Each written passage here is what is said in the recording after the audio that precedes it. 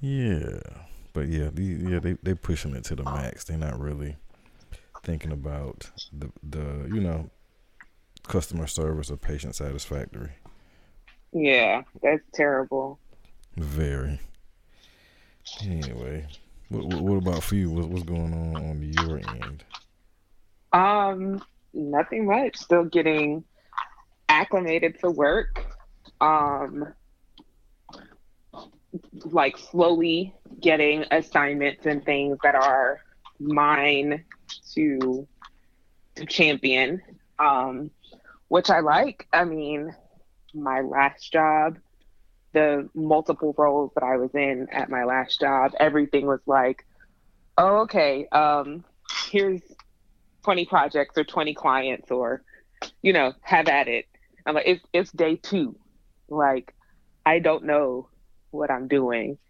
And it's just like, oh, you'll figure it out. I think a lot of um, companies just, once they get someone, they want to get you doing your job so quickly. I'm like, we don't know how to do our job yet. So how are you just giving me full responsibility for this? And then like my last role, it was like all of my projects or all of the projects I was working on were over budget, behind schedule.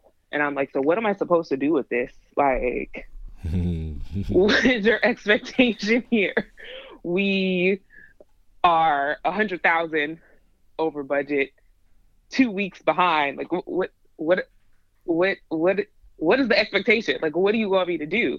And like, figure it out. Oh, okay. Just don't lose our money, basically. You all have been losing your money because you're already over budget. So don't try and blame it on me, but they will. Like, that is exactly what they will do. And actually, one of my former coworkers, everyone thought that he was my boss. He wasn't. We just worked very close with his team. And he was in the office more than my actual boss was. Well, my boss was never in the office. And then, like, my boss's boss, he was rarely in the office as well. So everyone thought I worked for him. And I was like, no, we just work really closely with his team because we do the projects and they do the accounting for the projects. And he reached out to me on LinkedIn and he was like, he wanted to catch up with me. And a number of my former coworkers who became friends, they're like, they might be trying to get you back. And I'm just, it's not going to happen. Mm-hmm. But I'll entertain the conversation. We're supposed to talk tomorrow afternoon. Interesting. I guess they won't be so bad. They I don't know what was I about to say. This is at the new place, right? This is my old place that's Oh, your now old like place. calling me. Yeah. And it was like he was a really nice guy. Like even though he wasn't my manager, again, because our jobs were so intertwined, like we're doing the construction, we're running the project, but they're doing the accounting for it. So of course we had a very intense working relationship with them. And so there were things that I wouldn't understand or things that I wanted to understand better. So I would go to him and he was always super helpful. And when I would get a better grasp of things, like I would ask him, well, have you all considered doing it this way? Maybe this way would be more effective or more efficient. And he was always really open to things like that. So, and then he was always like, I was talking about moving and he kept on like telling me, oh, well, maybe you should look over here. Like, he was honestly a nice person who genuinely seemed interested in me excelling professionally. And then he helped me out with a couple of things personally. So that's why a part of me is like, maybe he is just reaching out to me to check up on me. But another part has been like, it's been a year plus since I've last been at this company. Well, no, it's been less than a year because I officially got terminated in October. But it's been the last time I saw him was March 13th, 2020. So I'm like, why are you reaching out now? So a part of me is like, yeah, trying to get me back seems to be the only thing to make sense because I just don't see him suddenly being interested in me personally after a year. That's strange. Yeah, you might be right. You Because might be everyone right. who I cared about from that job, like I've already spoken to them. Like I've kept in contact, I've kept in constant contact with them this whole time. I didn't just, there's no one who it's like, oh, shoot, I really wonder how such and such is doing. Let me hit them up for the very first time. No. Would you go back if you could? Oh, absolutely not. I will never go back. Like me and a for we both used to work at the same company. She left right before COVID. Um she left Valentine's Day. Valentine's Day was her last day. And she went to what is now our new company. So she was the first one who went. And then she was like, I love it here. Like, you need to, like, I think you'd be good here, because we just felt the same way about a lot of things with our old company. And so when she jumped ship and she went there and then she started liking it so much, she understood that if she likes it, I would probably like it too. And then, I mean, it finally worked out and I got a position there too. But she was just like, because her manager tried to get her back. And when he did, she was like, she gave them some astronomical salary number. She was like, you all want me to come back? It needs to be this much money. And I need to be 100% remote. If you all need me to come in quarterly or for meetings, I can do that. But I am not coming back to that office. Yeah. And he was like, he was BSing her. He was like, oh, well, the CFO is going to want you to fill out the application. And she's like, no, I'm not filling out the application, because you are about to make it look like I'm coming back to you. It's like, you are going to talk to the CFO, tell the CFO you want me back, but this is what I want. And I'm just like, I'm on the same. Like, I will give them an astronomical salary number. My new company is paying for my relocation. So then I would have to ask for extra money on top of that, because I have to pay that relocation money back if I leave the company before a year. I too am not coming into the office. But unfortunately for that place, it's not just about money. Like, I had so many bad experiences with the culture there. I would never go back. Like, they're so corrupt and crooked. I can't deal with it.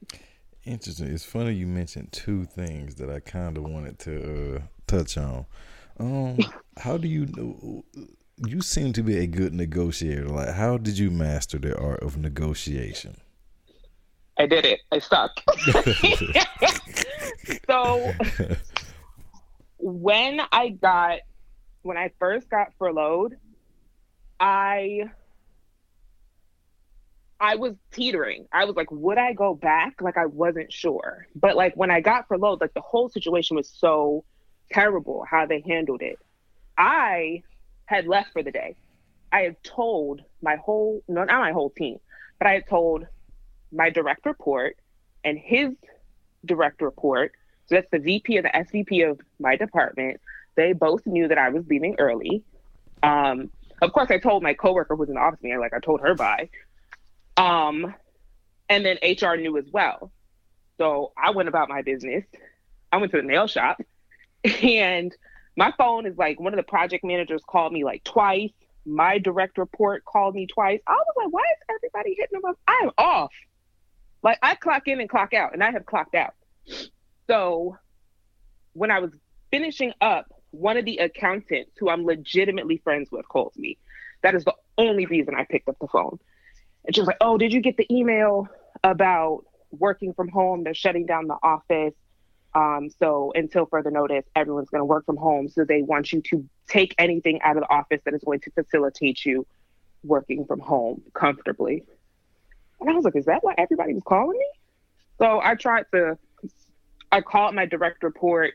He was asking me for some report for one of my projects. And I was like, bruh, I've been off. Like, why don't you know this? And I was like, I'm not home right now. I can do it when I get home. But I'm trying to figure out about this email that was circulated about working from home.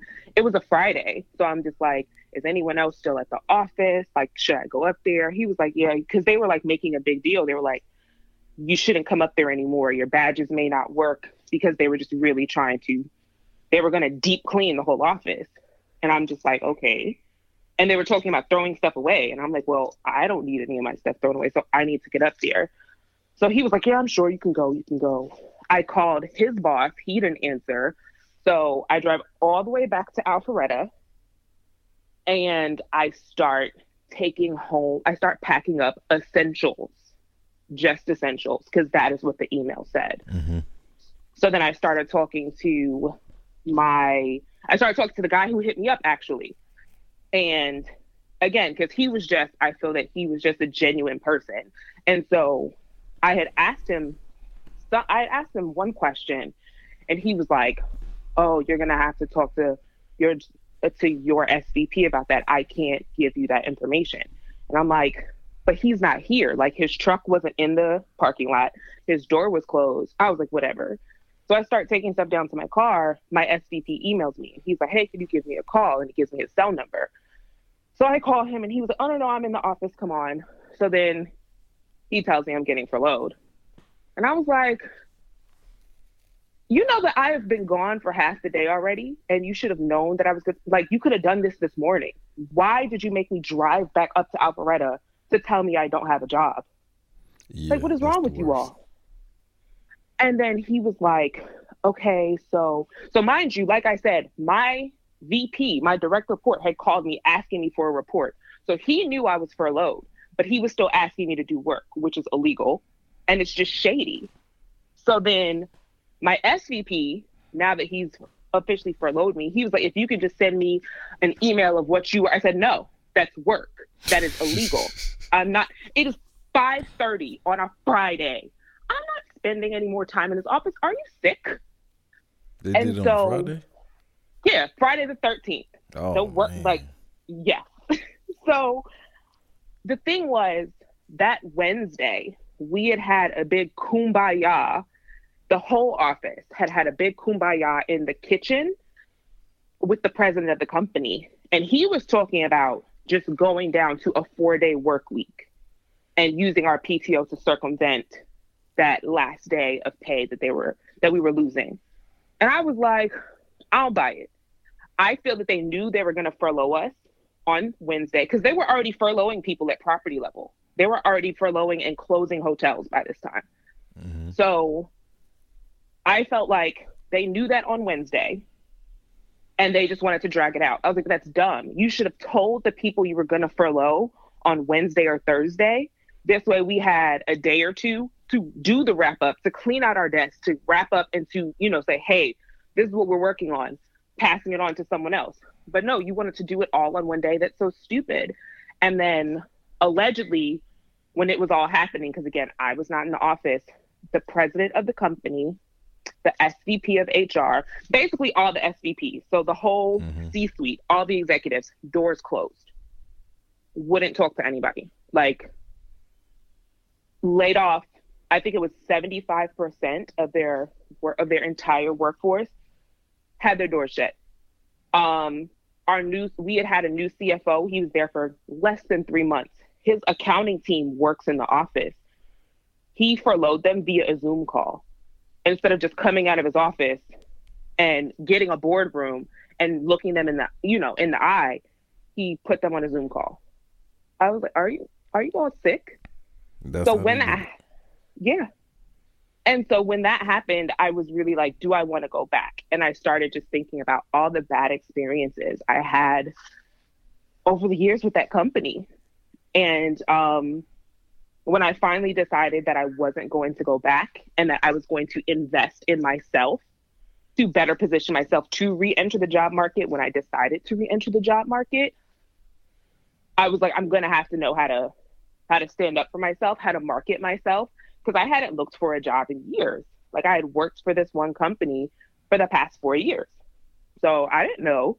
And then they also, their interview process was already different because they're just a goat rodeo. Like, they're a circus altogether. So how they do things is just different. But then also I'm getting into a new field. It's now a pandemic. So what employers are looking for is different than what employers were looking for 4, 5, 6 years ago. Mm-hmm. So I found this career club that is geared towards women of color. I joined, and they have monthly webinars. They pick a topic, they have a webinar about it. Then we have office hours about it. You get a workbook. The webinar is recorded, so you can go back and you can listen to it whenever you want. And there was one on salary negotiations. And I watched it and I was intent with it. Like I was taking notes and I really had to say, I'm going to stand up for myself. Like when I go back into this job market, and I had to set a walk away number. Like I am not going to accept less than this amount of money, period. And I have to be okay with it because I have to know my own worth and my own value. So I did that. One of the big things that they, to have a range, to not have like a set number, especially in the beginning, because you don't know 100% what the job entails at the beginning. So you might want to say X amount of dollars. You get into the interview and they're telling you on top of the 10 things that are on the job description, they want you to be responsible for 10 more things. Well, that's more money. Yeah. So really learning to not come in with a married number. And if they're making you like give a set number, aim way higher, because you don't know what's gonna come up in this job interview.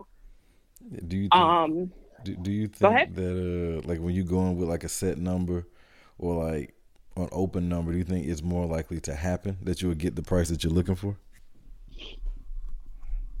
I do think it's more likely to happen because some of these companies, and then it's like, that's another thing, being in those workshops, because again, they're on Zoom. So the other participants, we ask questions, we talk amongst each other, and you hear these stories. And again, these are the majority. I mean, they accept other people, but it's the majority Black women in this club. So you hear these stories of women who are shorted. There was one woman, I think she was shorted like $40K because she knew someone inside of the company that she was trying to apply, that she was interviewing for. And the number that she gave, though it was a high number and was a number that she was comfortable with, she later found out that the amount that they had budgeted for that position was like $40K more than what she asked for. Really?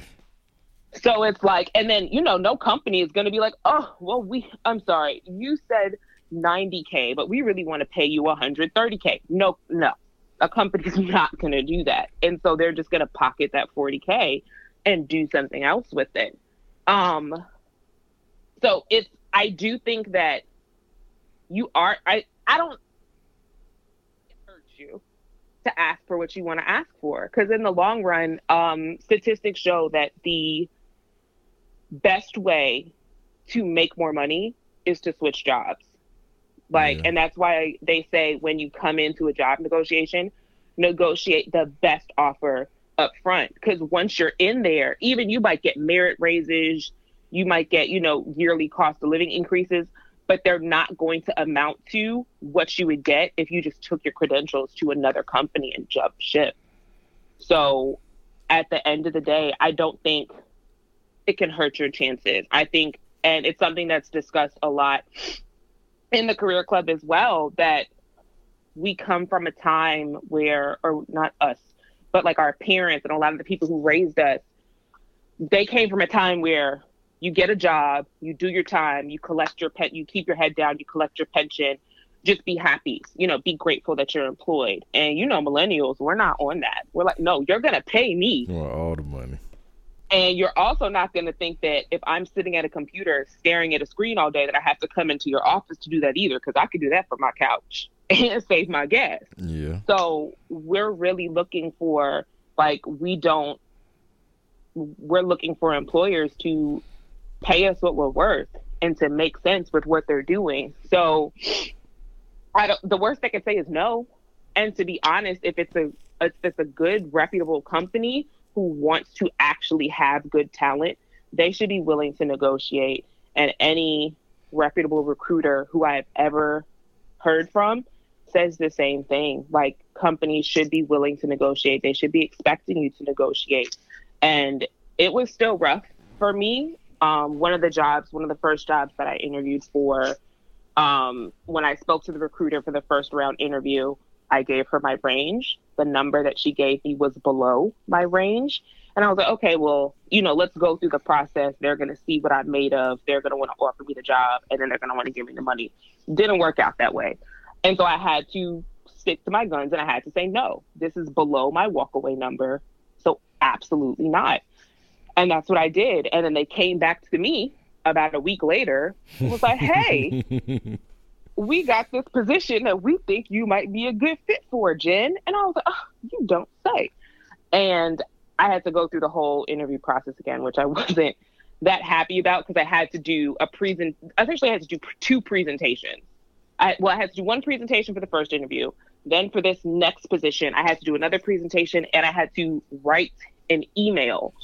And the big difference between these 2, the first position I applied for and the next one, was the second position was client facing. The first one wasn't client facing. And so the email was, apparently they had a habit in the past of hiring people who did not know how to write a professional email. So they're emailing clients, but they're emailing them in like tech speak, like shorthand, no greeting, no closing, just very informal. So that was the whole purpose of the email the whole email exercise. And so I was really upset because I really agonized over the content of the email. And then they just glanced over it. They're like, oh, okay, she uses punctuation. She capitalizes her sentences. I was like, you have to be kidding me. But even when they offered me that, it was a lot more money than I had expected. It was the top end of the salary. But there were some other red flags. It was technically unlimited PTO, but it was at the sole discretion of my manager. And I didn't like that. Because going through and reading about the company on Glassdoor and Indeed, a lot of people were saying that the work-life balance was terrible. And I was like, well, maybe they don't know how to balance their life. Maybe that's why the work-life balance is terrible. Or maybe they're just a scorned employee. But it was a lot of them. And I was like, my mom always says a million Frenchmen can't be wrong. So then when I found out that I could essentially put in for my PTO, but my manager could say, no, you have too many projects, I was like, maybe that is why people are saying there's bad work-life balance. And people were also saying that there was a lot of favoritism. And I was like, I mean, if people are playing favorites, and if I'm not someone's favorite, I might not get that PTO. And I didn't like that feeling. And so around the same time, I had applied for the job that I'm at now in January, but things were moving very slowly because it's in Texas. And so it was right around when the snow came and shut everything down. So it was like, I did the interview for the second position. The other one was a clinical research organization. So I did the interview for the second position at the CRO. As soon as I finished that interview, I got an email from my current job, and they were like, oh, we want to have a interview with you and the hiring manager. And I was like, what the hell? And the problem was the CRO, once they offered you the job, you had 48 business hours to accept. So I was like, I'm pretty sure I'm not going to get through all my interviews in 48 business hours. Because the first position, they offered me the position the next day. And I was like, they work quickly. So I didn't know what to do. So then I have a one-on-one like career coach. And she was like, you need to call that other company. You need to reach out to them and figure out why the recruiter isn't reaching back out to you. And it was nerve-wracking. It was so nerve-wracking because I've never done anything like that before. And she was like, tell them that you have a competing job offer. And I was like, tell them what? I was like, girl, they're going to tell me to go take my ass over there then. And she was like, no, they won't. And so I did it. And the recruiter explained to me why he didn't reach out to me. He thought that I came from a third-party agency. So if I'd come from a third party, that third party would have given me the information. Because when I had my first interview, I had no idea what the salary was. No idea if they would want me to if I'd be required to relocate to Texas. I didn't know any of that information. I just knew that my friend really likes this company and that I could do the job based off the job description. And the recruiter explained to me that's why he didn't reach out to me. He thought that I was being taken care of by someone else. It was an internal error. He apologizes. I was, that's fine. Because it wasn't how they fell down. It's how he got up. So then he started telling me about the salary and the health benefits. And he was really telling me a lot of information. And I was like, why are you telling me so much? You want me here, don't you? And I'm not, it gassed me up a little. It made me a little more confident. And the salary was less than the CRO. And so I was like, so that automatically started getting me into, if they offer you this job, you're going to have to negotiate the salary. So knowing that, and that's like one thing, ask that up front. Like, I don't care what anybody says. Again, I'm not a career coach, but millennial to whoever is listening, ask up front. That very first job, that very first phone interview, phone screen that you have with the recruiter, if they don't bring up salary, people, I think old school people, and I honestly think white people will tell you, don't bring up salary because white people and older people want to get over on you. Bring up salary. If the recruiter doesn't ask, hey, what is the budget for this position? And then if they're saying something you don't like, if it's close, ask if it's flexible. But if it's, 10, 20, 30K less than what you want, what are we wasting time for? Why are you wasting your time? Why are you wasting their time? Let them go on to the next person who feels that that's their realm. Like, if you feel you've elevated above that, then take your business elsewhere. And then it also gets you ready. Like, from the beginning, okay, I'm going to have to negotiate when I get this offer. And when it came down to it, when he offered it to me, career coaches will always say, never take the first offer. And I didn't. At first, like, they'll try and get you to accept via phone. And I always say, I want it, if you can send me the written offer, I will look over all the details and I will definitely let you know if I have any questions. And I did that for the CRO too. And one of the questions that I asked both of them, because I want to get my PMP certification, was if they do tuition reimbursement. So that was something that was super important to me. So that was a question that was asked. And I was, for the CRO, they did do it, but you had to be there for a year. And my career coach was like, nah. She was like, go ahead and take your certification and ask them, if you stay for a year, will they reimburse you after the year? Like, don't wait on them. Because she was like, that's your certification. So at the end of the day, if you get certified 3 months after you start that job, and now you don't like that job, you can take all your credentials, your certification, and you can go make money elsewhere because now you're certified. And I was like, that's smart. You see, stuff I would have never thought of. And she was like, yeah, ask them if they will give you that money a year later. And I did, and they came back and they were like, we'll just give you a signing bonus to go ahead and get the certification outright. And I was, oh, okay. Ask not, have not. Like, that's legitimately what it is. And I think a lot of people, they only want to negotiate salary. There's other things you can negotiate. You can negotiate stocks, PTO,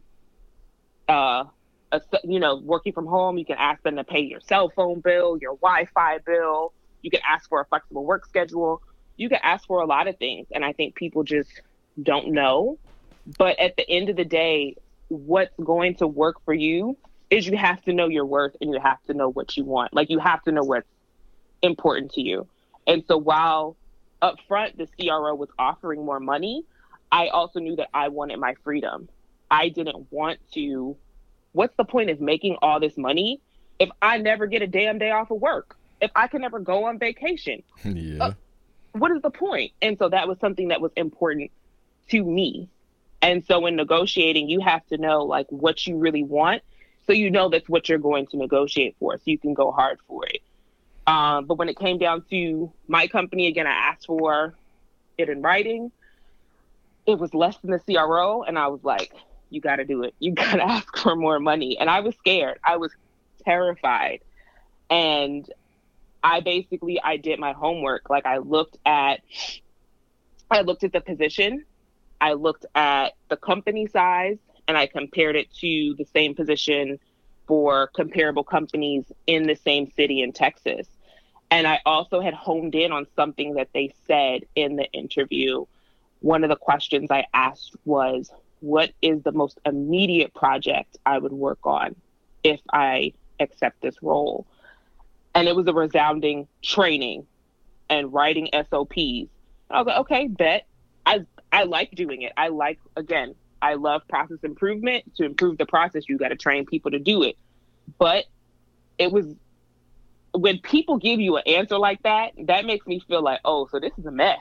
Like, don't nobody know what they do they? And so when I spoke to the recruiter, I was like, okay, so I read over the job description carefully, but in the interview, there was a huge portion about training being very important to this role. And while I am 100% ready to train, I like training, they made it seem like it would take up more of my time and be a larger portion of my job than the job description did. Considering that portion and also considering the average salary for this role in comparable companies in this position, I want X amount of dollars. And I promise you, I didn't breathe when I said it to him. I probably said it one long, quick ass sentence. And he was like, okay, well, I'll ask the hiring manager, blah, blah, blah. Came back like an hour later and he was like, yeah, they're fine with it. And I was like, oh my gosh, I did it. And do you think they already know that people are going to negotiate or going to not take their initial offer? You think they just kind of do the whole waiting thing? It's just like a formal thing?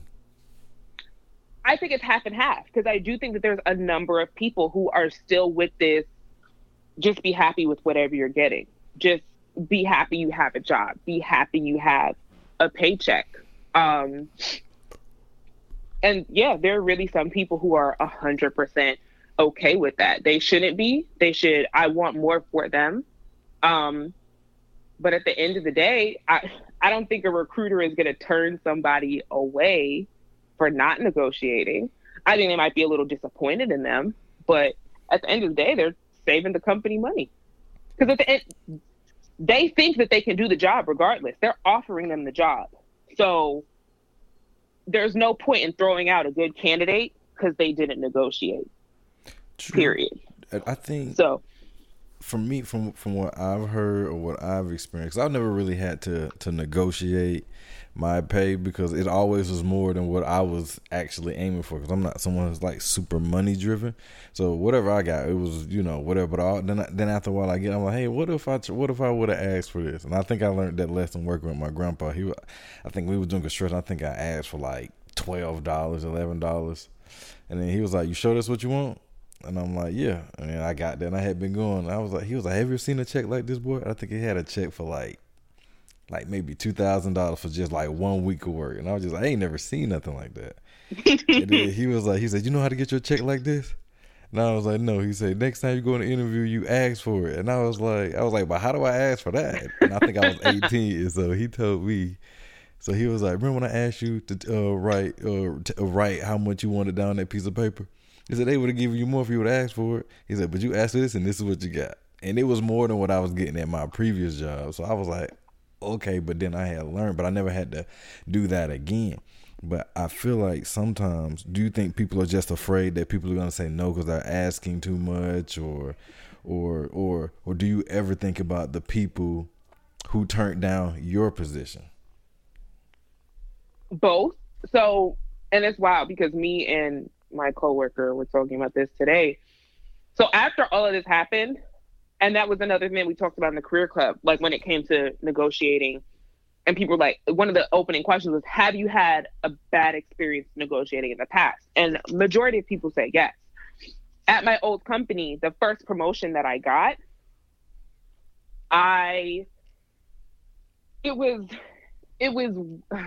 so we had a sales manager. She did small corporate groups.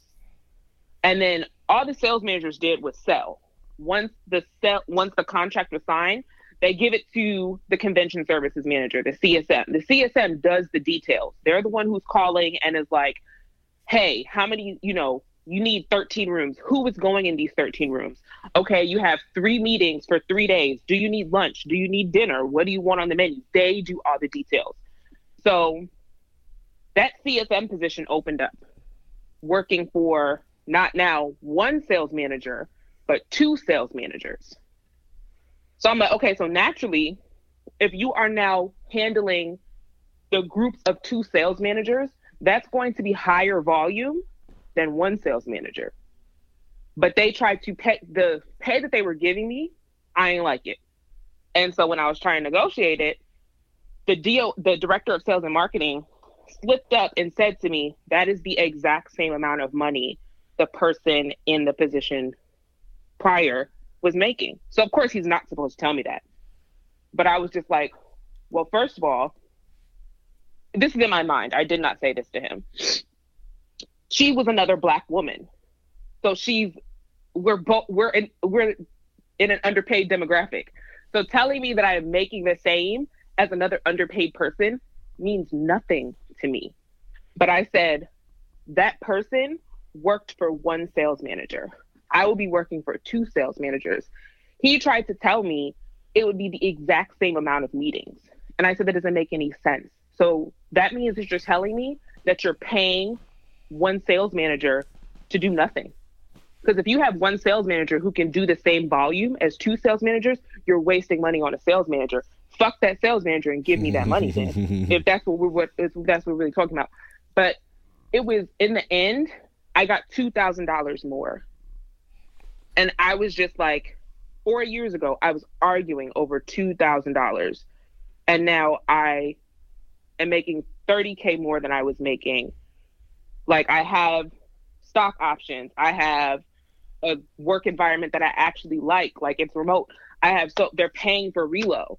But yeah, if I didn't have the support from my career coach and from that career club, I wouldn't have had the courage to negotiate. I would have thought that it was impossible. Because even after, when I got promoted the second time, when I went to the corporate office and I had asked them, the recruiter was like, oh, that's a little high for it was already, you could tell that she was just being reluctant. And in the end, they ended up giving me what I wanted. But then when I started doing the work, I was like, oh, hell no, I should have been making more than this. And so seeing having to go through that, it is hard. And it does turn people off, most definitely. But again, you have to find your tribe. I think you have to find who's going to encourage you. You have to encourage yourself, and you have to make those numbers, and you have to figure out what those things are that's important to you. Like you said, you're not, money's not the most important thing to you. So then maybe you want to negotiate for things like paid time off, like having stock options, having your phone bill and your Wi-Fi paid for. Like, you got to figure out what's important to you, and you got to learn to negotiate for it. But people will be deterred if they've had bad experiences in the past. Absolutely. And I don't remember what your second question was. I think you answered it.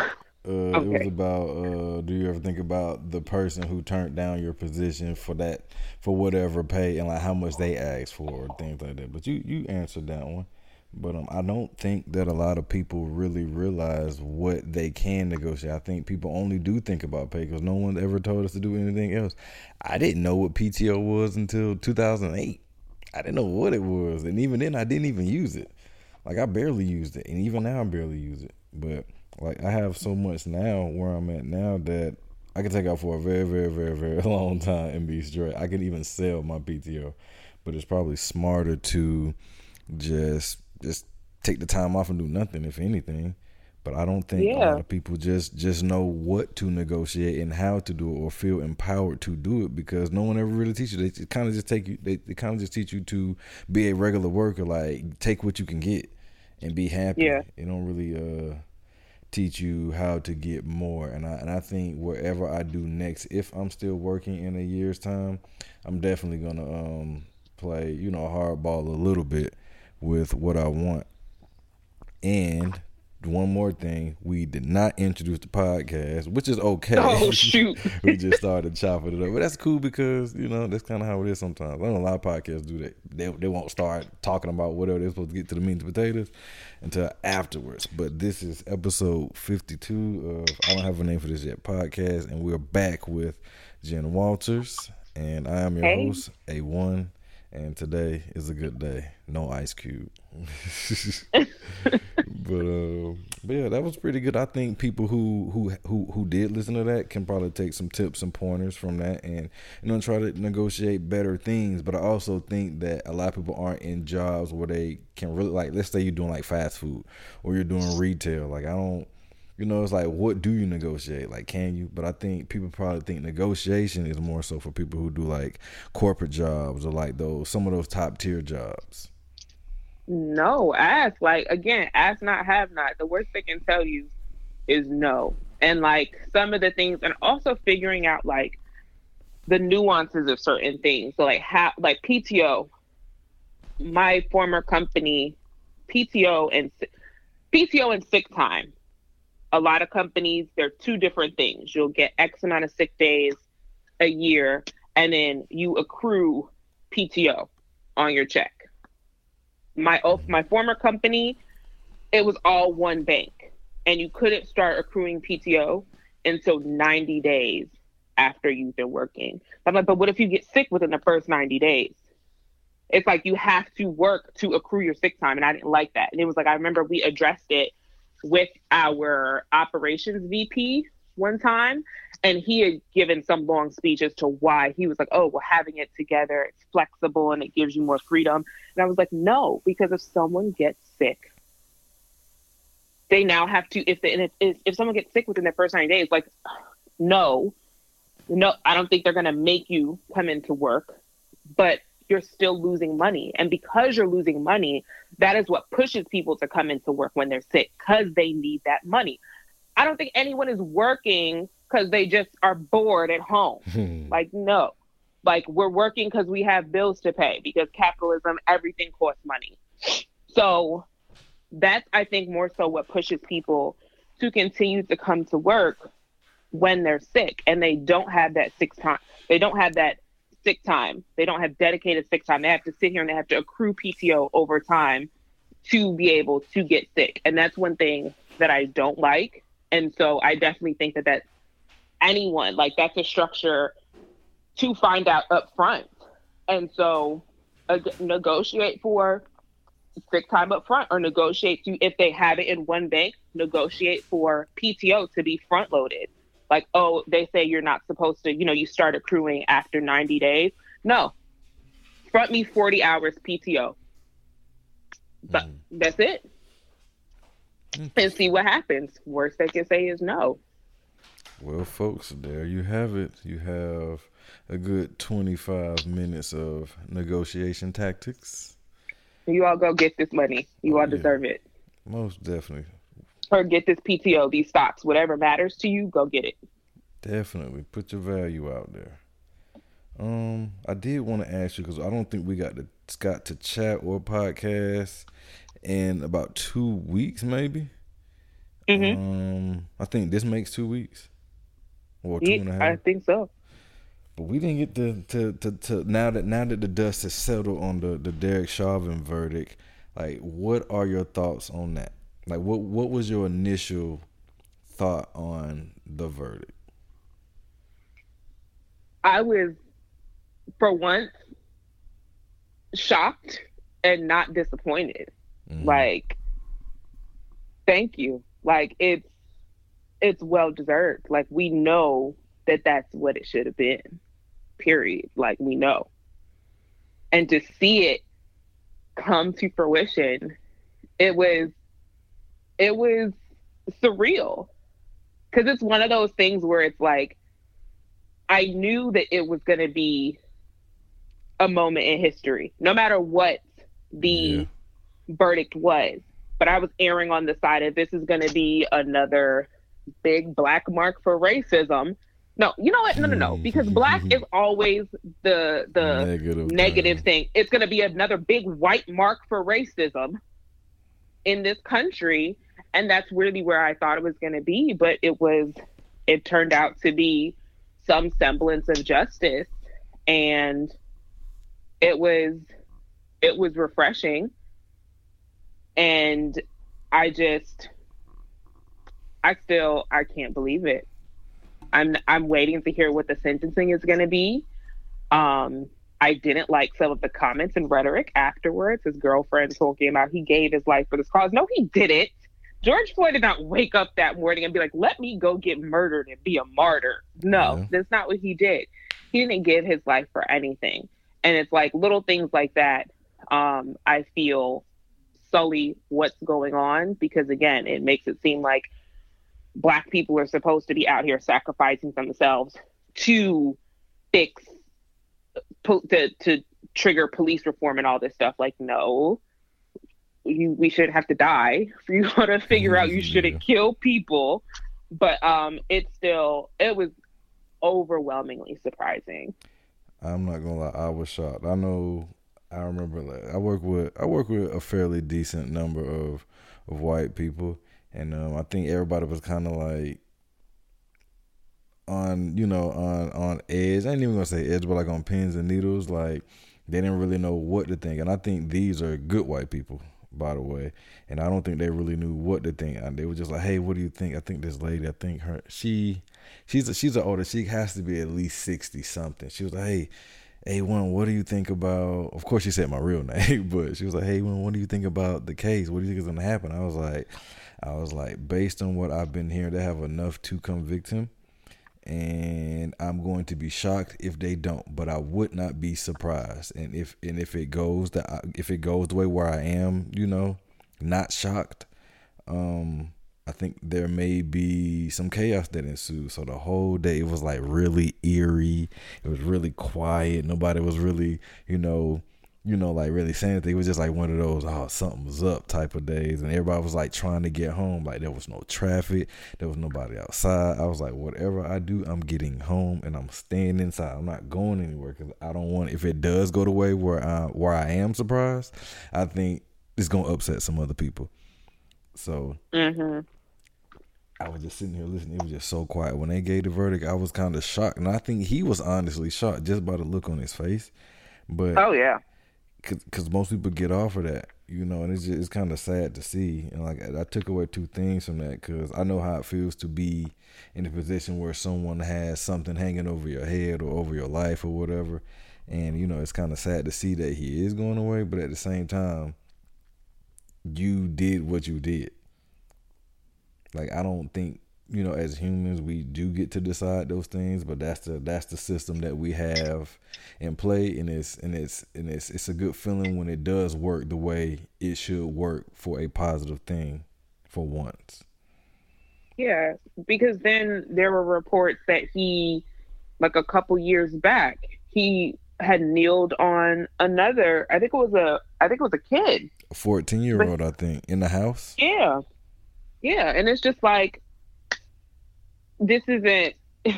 It's clear that this wasn't a one-off thing.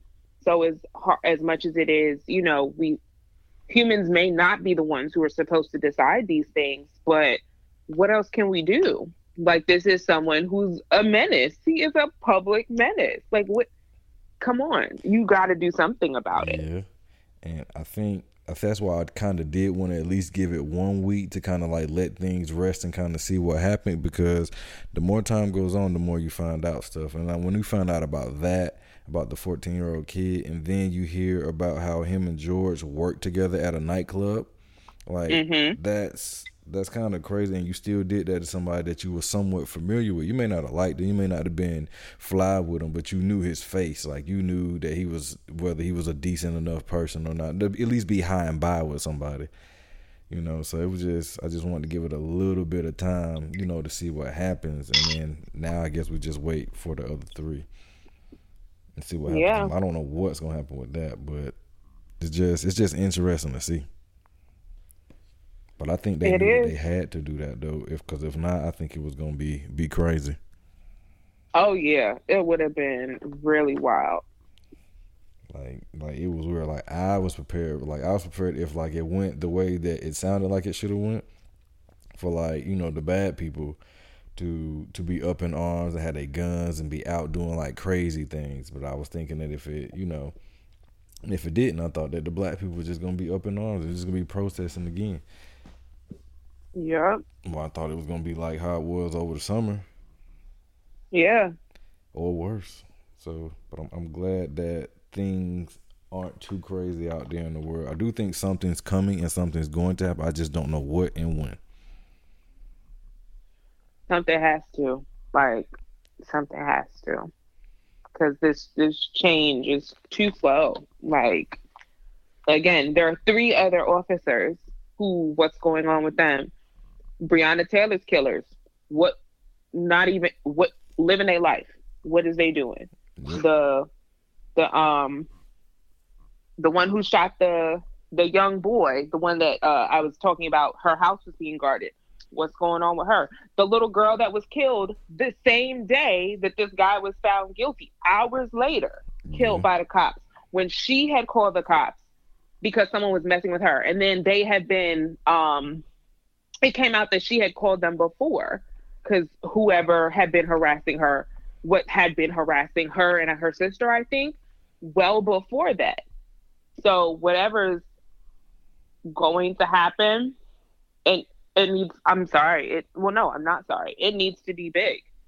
Like they don't listen when we try and be the Martin Luther Kings and be the good Negroes and the peace and let's all sing Kumbaya and get these bills signed. No, that progress has been too slow. We need something else. Yeah. It is, and you know, even when you look at the one where he shot the girl in the chest 4 times, like there's so much you could have done to de-escalate the situation that didn't have to result in a loss of life. Like you could have tased them. Like tasers drop people too, and they dropped them relatively quickly too. They really do. But you didn't do that. Like I don't know, and I know I get people saying, "Oh, he didn't have time to think, he didn't have time to do that." But if it were me, I'm never aiming to take anyone's life unless I really 100% have to. And that's even then I don't want to.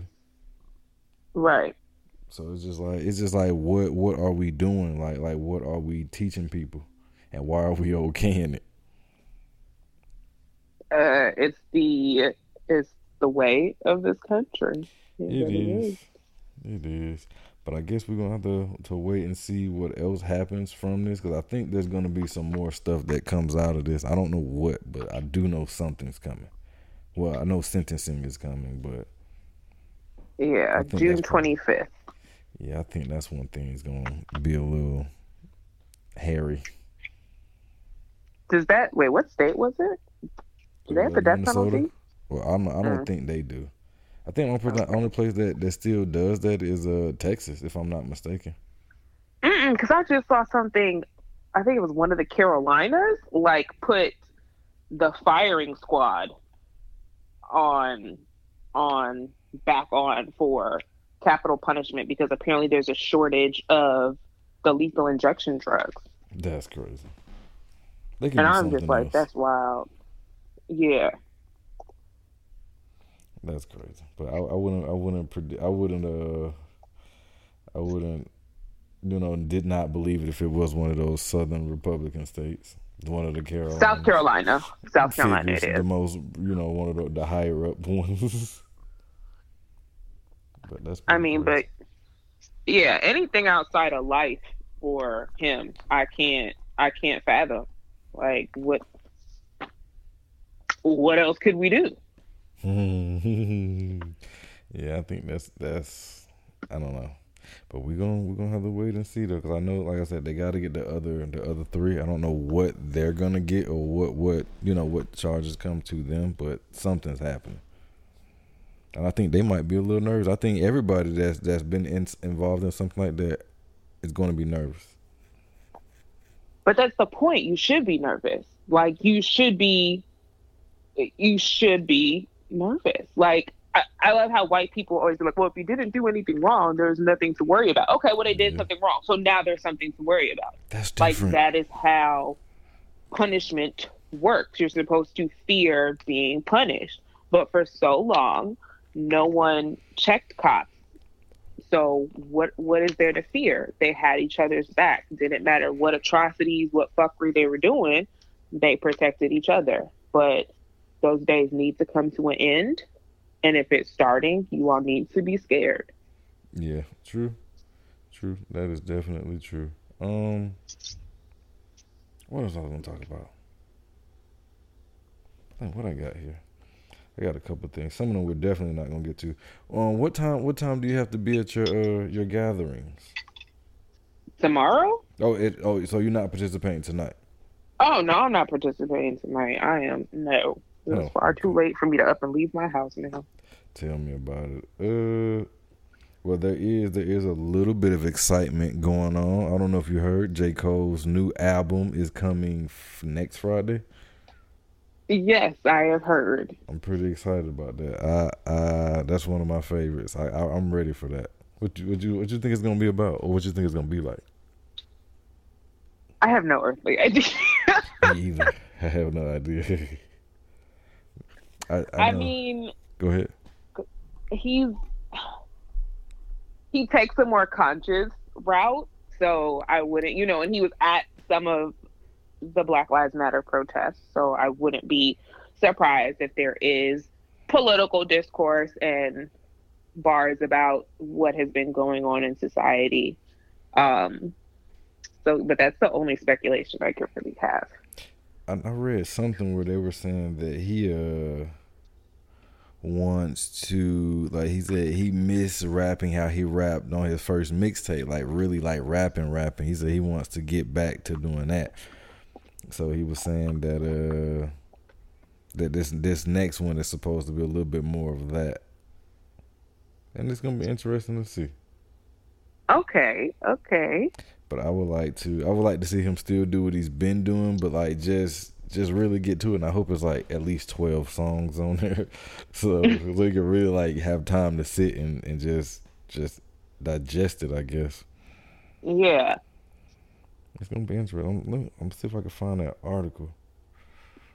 But it sounds like it's gonna be good. But I know he better stop playing around. Him and Kendrick, they need to stop playing around and going and give us the album that we've been wanting.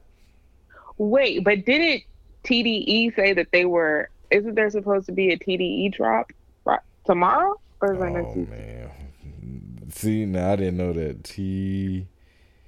TDE. But I think they're not from what I can tell, they're not saying who it is. They're not saying who it is. They're not saying what it is. And yeah. I know I see on Complex it say Kendrick's next album may be dropping soon. Here's what we know. It could be Scissors. Okay, I'll take that. Or Isaiah Rashad, which is somebody else I would like to hear from. I have no idea who that is, so now I'm gonna have to look at. Man. Sorry. You got to check out Isaiah Rashad. Like, he's really good. He's from Tennessee, but it's not like what you would think from Tennessee. Like he's one of them. He's one of them good ones from Tennessee. What is one of the good ones from Tennessee? Like what does that mean? Like, not saying that Tennessee has bad artists or anything, but he's not like Juicy J. He's not like. Dolph. He's not like that. Not like Juicy J. I like 3 6. That's what I kind of grew up on. But he's not like Dolph. He's not like. What is wrong with Dolph? I don't know. I just don't like his music. I just don't like it. But what's the other one? What is it? Black Youngster. He's from like Memphis too, right? Yeah, and I love him too. He's hilarious. I not like their music. But he's not like that. When you hear him, you will hear like he's from like Tennessee, but you won't. This was refreshing to hear from Tennessee. Okay, it's pretty good. I'll probably send you an album. But he has like, okay, you heard "Pretty Little Bird" from SZA? Yeah, that's Isaiah Rashad, the guy on there. Oh, okay. Yeah. That's Isaiah. That's him, but he actually makes like really, really good, meaningful songs for the most part. He got some craziness on there too, but nothing like Black Youngster or Dolph. Okay. But it's gonna be interesting to see. But I didn't know TDE was doing anything, so I guess we got two good things to look forward to, at least music, because ain't nobody really dropped anything good. Like in a while, it feel like. After for me, after Benny, no, not really. Yeah, nothing else came out, and I still haven't caught up on that yet. I guess I haven't been in like the proper headspace to listen to that. Hmm. But I have to. I haven't really been listening to much music, but if I have, it's either been like real heavy '90s, or and I think one of the songs of the week may be one of those, but I got a special song that I'm gonna play later that's not from the '90s. But I've been listening to a lot of '90s, been listening to like a lot of Eminem, a lot of Royce and Okay. Joe, and that's really it. Like for the past 3 weeks, that's really what it's been. Even when I'm at work, like I try to like put that on to kind of keep my mind like where I need to be. And I don't know, either like I say, either that or '90s. But Okay. it's gonna be refreshing to have something good to listen to. I am still waiting on uh Certified Lover Boy. Man, that ain't coming out this year. I'm giving up on that. I'm still trying to hold on to some hope. And Silk Sonic. I'm still waiting. Yeah, I wasn't that want supposed to come out like a month ago? 2 months Yeah. ago? I could have sworn like after Leave the Door Open drop, I could have sworn that sources were saying whole album the next week, and there has been nothing. I think they did that to build up the anticipation. Okay, we've anticipated enough. Like Yeah. we're ready. Go ahead and drop it. They because what, it's May now, so April 1, yeah, so it's been about 2 months or a month and a half Yeah. at least. But I don't know. But I think if Drake does come, it'll be maybe in June. Maybe June, if anything. But I don't think that I don't know. I thought it was gonna be like January, February, but nope. Mm. What else we got? Did you hear that Florida signing a law similar to what Georgia passed? I think he just signed it today. The voter law? Yeah, another voter suppression law. Oh, Like I'm brother. sick of them with that. Just let people vote. Like they've realized that when you let people vote, they don't win, and when you Yeah. restrict people vote, they win, and that's what it is. That's what it's always been: keeping people from voting. That's it. And like I just That kind of is happened to it. catch that sitting here on the couch. I didn't know they did it, but I think that's pretty weird that they do stuff like that. But then again, And it's Florida. It's to be expected. yeah, it really is. I don't know what they're doing down there, but they gotta figure that out. I mean, they know what they're doing. It's they want to suppress the black vote. I mean, that's all that it is. And unfortunately, Florida has enough people to support it. Like people will talk about all the immigrants in Florida, and I'm like, again, that proximity to whiteness. You have all the Dominicans and Cubans down there who they don't see themselves aligned with black people. They don't see themselves as people of color. They feel that they're white and that they're better than black people, and so they're more inclined to vote more towards the right wing. And then even I remember at some point there was like a video of, it might have been at the beginning of the pandemic, but there was like a video of all these black people from Florida praising Donald Trump. And I was like, what is going on? That's crazy. Florida is just its own. It's strange. I don't know what it is down there that just makes them Florida. Like It's Florida. wild. Yeah, like you had the Florida Man episode, and Yeah. it doesn't stop. Like it does not change. Like what goes on in Florida, I just don't know They just why. I think it's something in the water. Has to be. Like, there's no other logical explanation for it at all. But anyway, I just want to throw that out there just for the listeners because I know this is how a lot of people find out about stuff. But let's see, what else do we have here? Do you think there is a such thing as too high standards?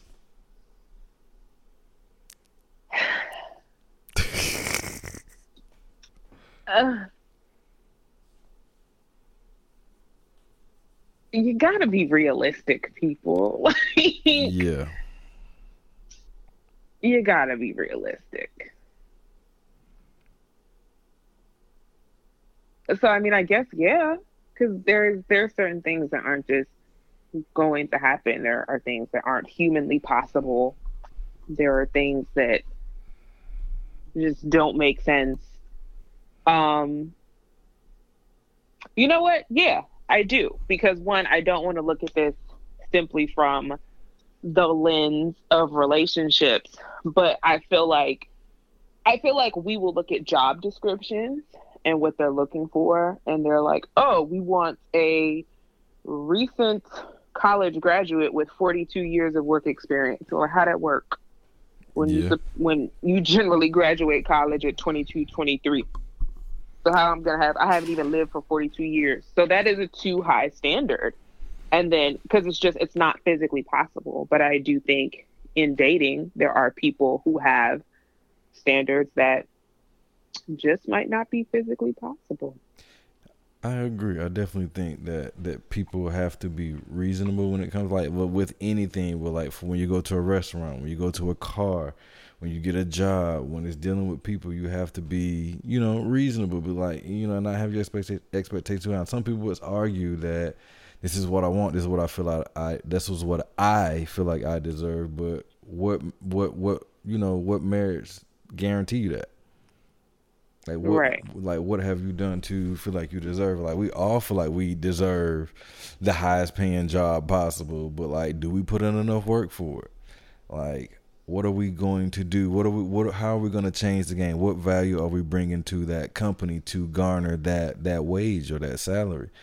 And I think that, some people just go to work for a check. Some people, expect their cars to last forever or whatever, but I definitely think that people got to be a bit more reasonable when it comes to just about everything, and you won't really be disappointed when you do that. You just got to be realistic. Yeah, like the customer's always right mentality is I think that's a great example of people's standards just not being realistic. Like, things just, the customer isn't always right. And I don't know if you saw the video of the young man. He was at a hotel. The guy was recording him, and he had like a legitimate whole breakdown. When he was hitting his head onto the computer? Yes. That was hilarious.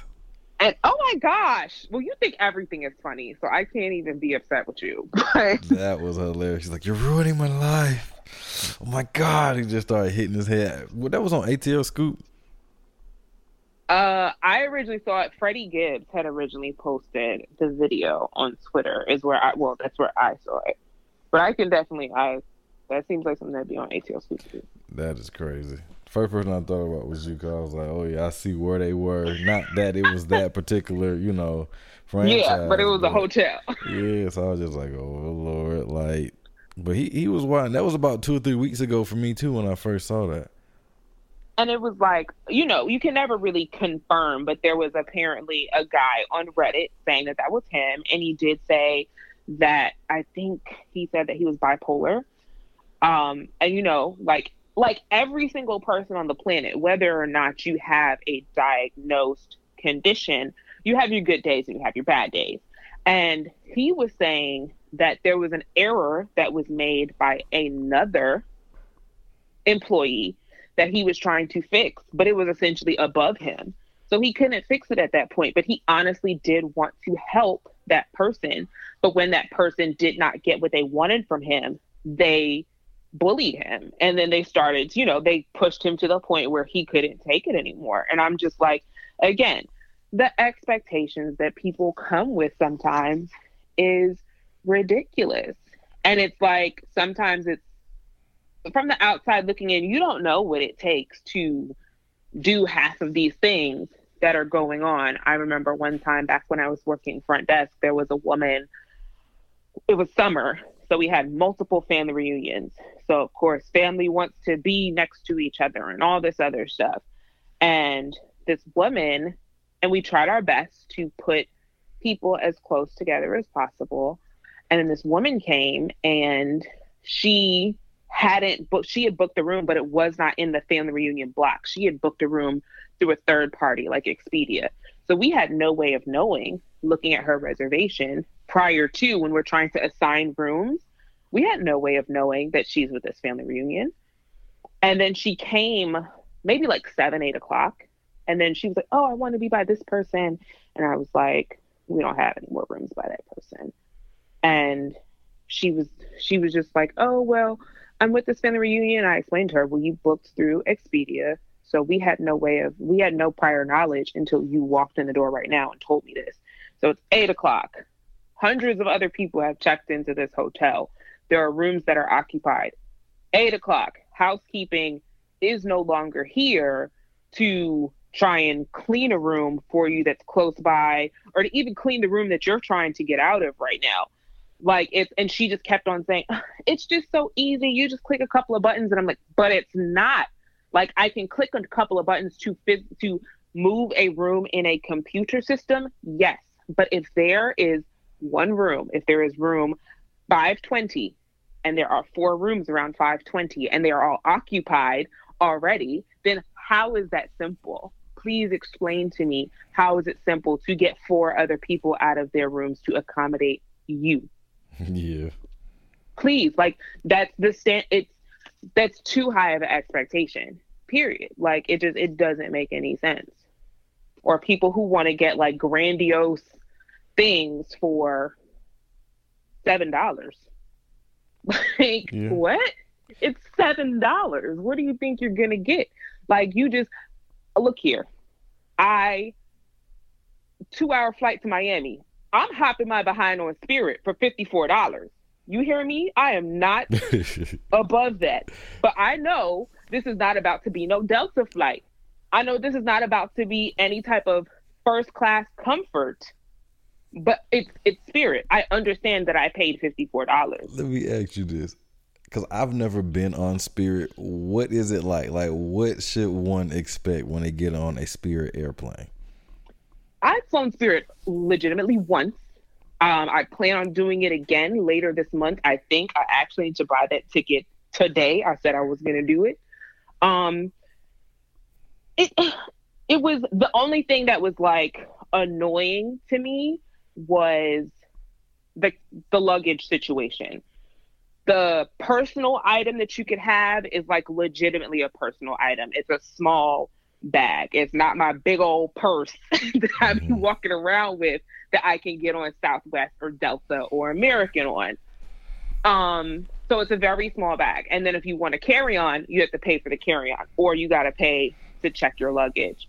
And for me, I'm just always like, oh my gosh, if they lose my luggage, that's always my fear.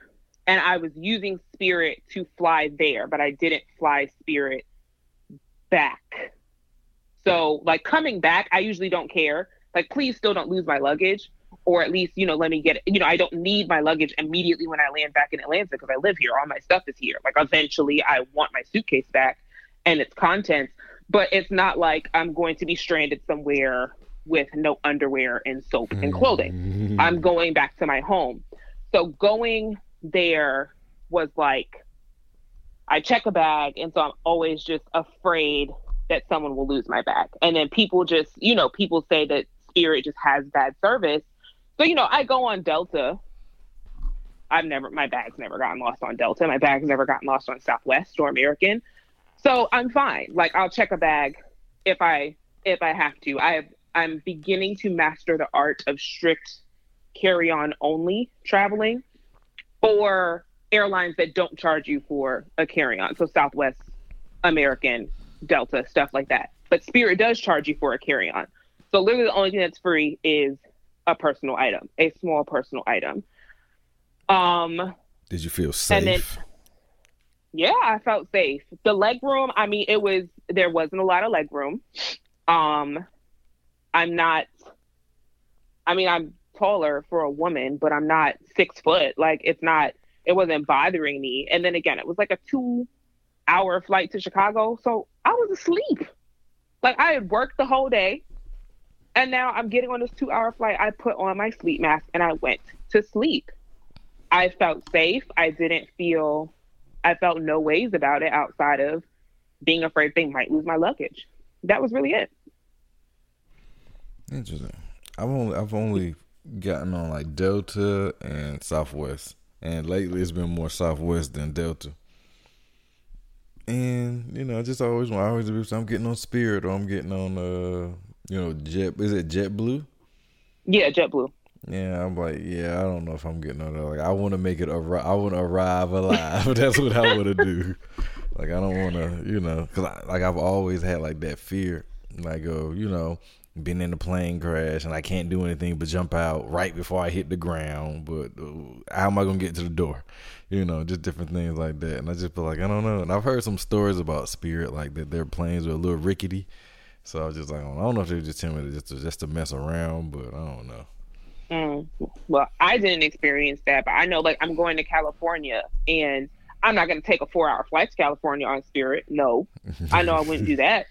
Like, for my own comfort. But again, little hour flight to Miami or Chicago, I'm gonna get on Spirit, unless of course, like, there is something. Now, if all their planes start getting recalled, okay, then I'm just like, okay, they showing me why these flights are $54 for real now. But until like things like that start happening, I start reading like, I'm I'm okay with little short flights on Spirit. And I realize I am paying $54 for a ticket. I'm not about to be flabbergasted and in shock if I don't get peanuts or water. Like, are you kidding me? Hey man, I No. kind of like my peanuts, man. I like the water. I like the little Belvita cookies they give out too. I want my snacks when I'm on a plane. Bring your own snacks. For Do they let you all bring the money snacks? that you save, yeah, you can bring food. Not, I mean, Like a meal, but they let you bring like snacks. you can bring a meal. Look, my mother always brings food, and she be embarrassing me because the last time when we went to Arkansas to visit my sister, she has like codfish, rice, and all this. And I'm like, what are you doing? And so, of course, TSA is going all through her bag. And she's like, no, no, you can't tip that over. The juice is going to fly everywhere That's in life. And crazy. I'm like, oh my gosh. So every single time. But no, you can bring food. Of course, you can't bring liquids, but so many airports now, or at least ones that I've been to, they have water fountains. They have the filtered water fountains. And so you can have your water bottle and just fill it up. So that's what I do. Interesting. I'm gonna have to keep that in mind for next time. Like I know sometimes I'll bring like a pocket full of candy or something like that, but usually I try not to bring anything because I know one time I think I had brought like some stuff for my hair and they made me take it out, like my little stuff to make my hair look nice, and they made me take it out, and I was kind of upset about it. Well, What it did was I a do? liquid. I wouldn't even call it. It was almost. I wouldn't really call it a liquid. It was Like a it didn't. pudding. Yes, no. It wasn't even. It wasn't even that soft. Like if you tipped it over, it's not gonna spill. Oh, so it's like a jam. It wasn't like jam either. It was What the? Like a cream? yeah. It might be more like a cream, I guess. Okay. And I guess that still counts as a liquid. I don't know. yeah, I guess because it's wet. Well, no, But because lotion falls into those categories as well, and lotion isn't a liquid; it's a cream. But you still can only take only X amount of lotion. yeah, so I learned to kind of like get like little small things, little 3 ounce things or something like that to put stuff Yeah. in. But I didn't really know that was like a thing. Like I thought y'all Oh checked my yeah. bag, and they was like, well, if we find anything in here, you're not gonna be able to board the plane. We're gonna put in a thing. So I was just like, are you kidding me? So I think one time, I don't know if I went to Denver or was it San Francisco and they did that. It might have been. I'm about to go back and look, but I know I was like I never had that problem ever. So Mm-hmm. I mean, some people, sometimes it just depends on who you get. I had a friend, she lived in Normal, Illinois for like a year. And she would like this stupid, dumb, small airport. Like I went to visit her one time. I couldn't, it was ridiculous. I couldn't believe that planes were flying out of this It's like airport. rural. Yeah. And it's Oh a college Lord. town. I cannot remember what college is there. So it's like it's a small little city, but it doesn't have a huge airport. And she used to fly back and forth to Atlanta, and she would always travel with the carry-on. And we would go out, and I'm like, she would be pulling out big the Rihanna body lava, and I was like, how did you get that here? Like you just had your carry-on. And she's like, oh, I wrap it up in my towel and I stuff it in my shoe. And I was like, I guess the x-ray can't see. I don't know. So Yeah. I guess there are ways around it, or there are people who don't really care that much. But yeah, I have learned to just have small bottles. Fortunately enough for me, one of the brands that I use that like for a lot of my toiletries, they regularly have just minis of the stuff that I use. And so I just have those minis, and whenever if they run out, Minis? I just take my full size one, pump some more of the moisturizer into the little mini bottle, and then I just throw it in my bag and I'm good to go. But yeah, it's rough. It's rough. Like, and that's one thing, like when I go places, I don't like going places for a long time, or I don't want to say I don't like going places for a long time, but I'm weary about it because then if I have to wash my hair, I'm like, well, damn, those little mini bottles of shampoo are not doing it. Shampoo and especially conditioner. That's not. I need more for my hair. I have a lot of hair, so my hairstylist now has her own hair products, and they're bars. It's a shampoo bar and a conditioner bar, and I was like, you see, I could take these if I go somewhere, travel, 'Cause it's and I solid. swim and I need to wash my hair. It's solid. I could take this, no problem. Is it So like yeah, you natural just stuff? gotta. I think it is. Interesting. Interesting. How do we get here from expectations to high standards? That's crazy. I like it when we get off on like tangents, or people get off on tangents with stuff. That's pretty crazy though. But yeah, that is a good travel tip to have. Oh, do you think the expectation of a man not having kids is too high of an expectation? Yes and no, but I don't. For me, that never really mattered for me because I like it's a numbers game. Really, like when I was younger, I knew that there was a chance that anybody I was affiliated with like that was a possibility. And for me, just the number of people that I've dealt with that didn't is probably like 3 or 4, and I'm 32. So most of the people, I just they just kind of did. So I don't think it's unrealistic. Like it's there, but like I said, to me, I don't put a lot of stock in it whether you do or you don't. Okay. Like what's your thoughts on it? I don't think it's unrealistic. I am grown and I don't have any kids, so what's your problem? Yeah, sometimes life happens. How? You know how. Okay, I know Plan B too, and I know, and this is like why, for me, get like when people come up like, well, I didn't know she'd want to keep the baby and all. So you just out here having sex with people and don't know how they would handle the repercussions, the direct repercussions of sex. Yeah.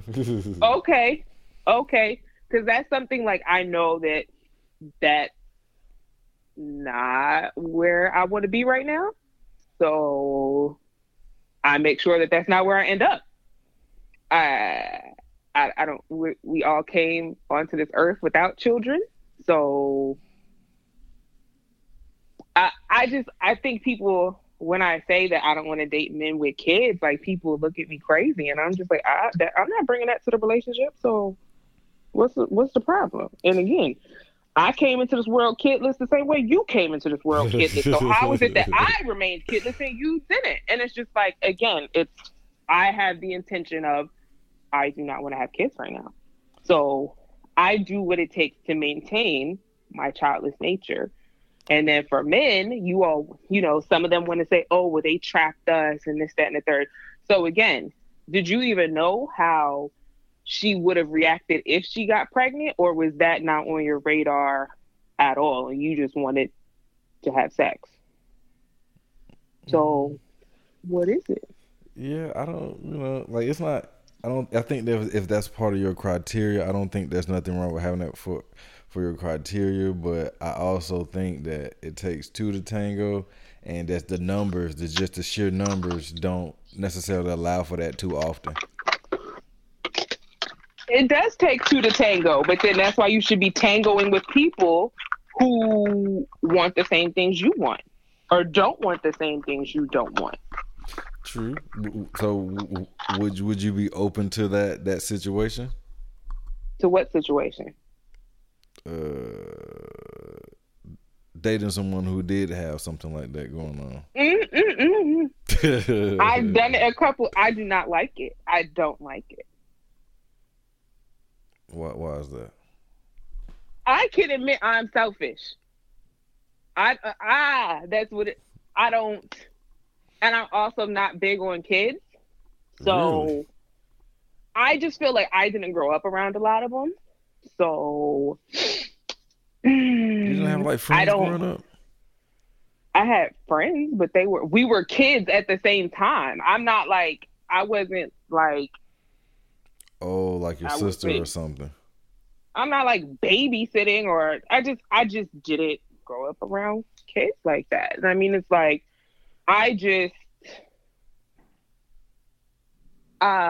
it's rough to communicate with another person who can't communicate the way you communicate. And I mean, I get it. They're a child. So what can you do? But I just, no, I'm not big on it. I know that I like my time.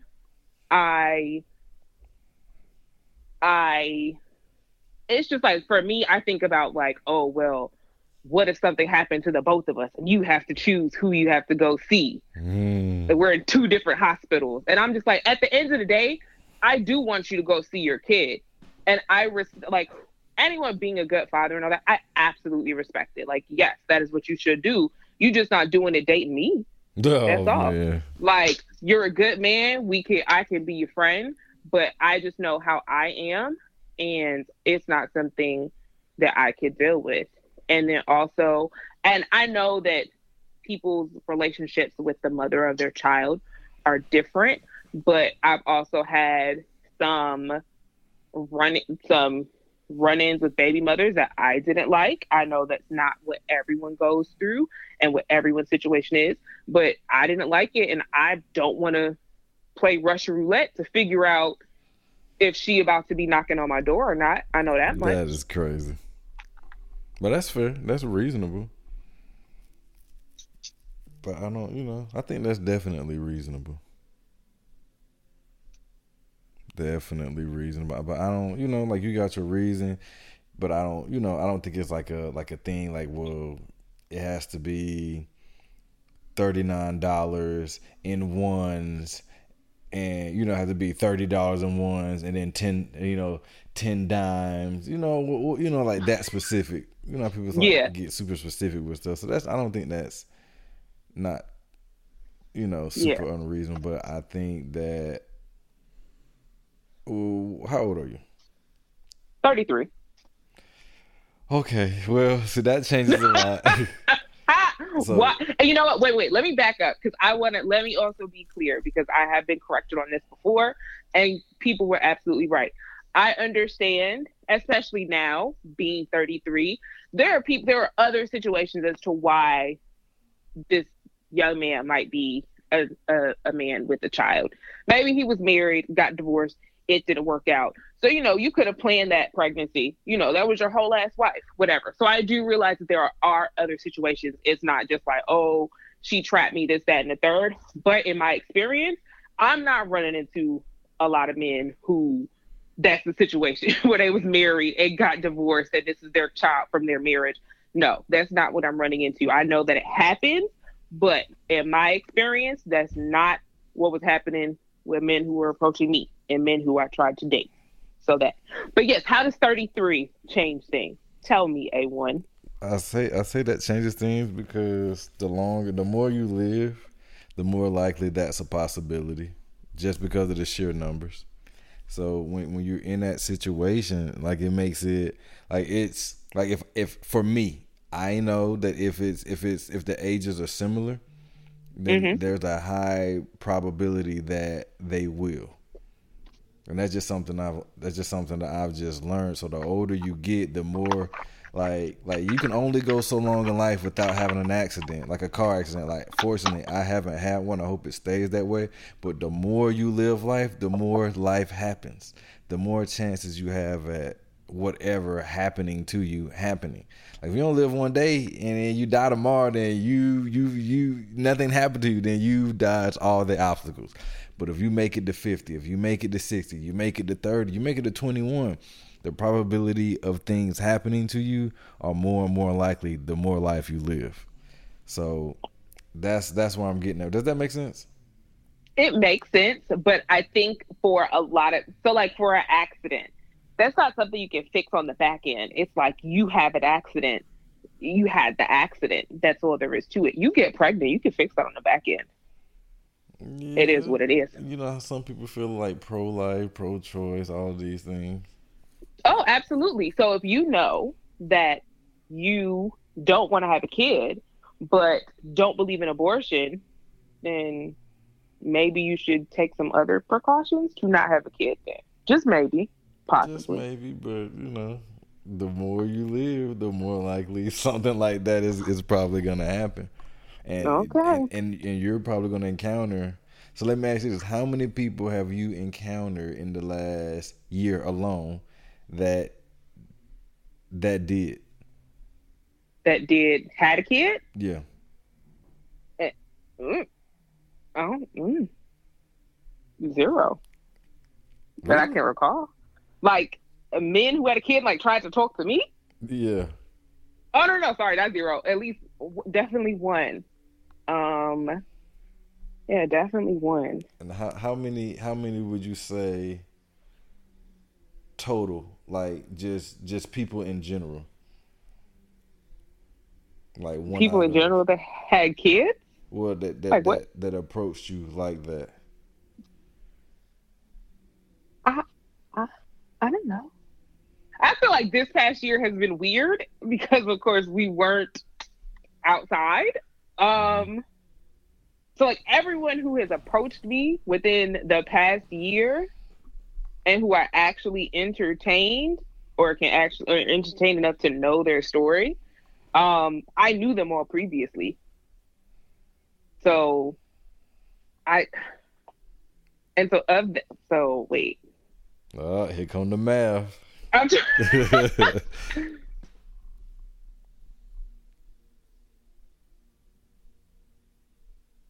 so 1 out of 6.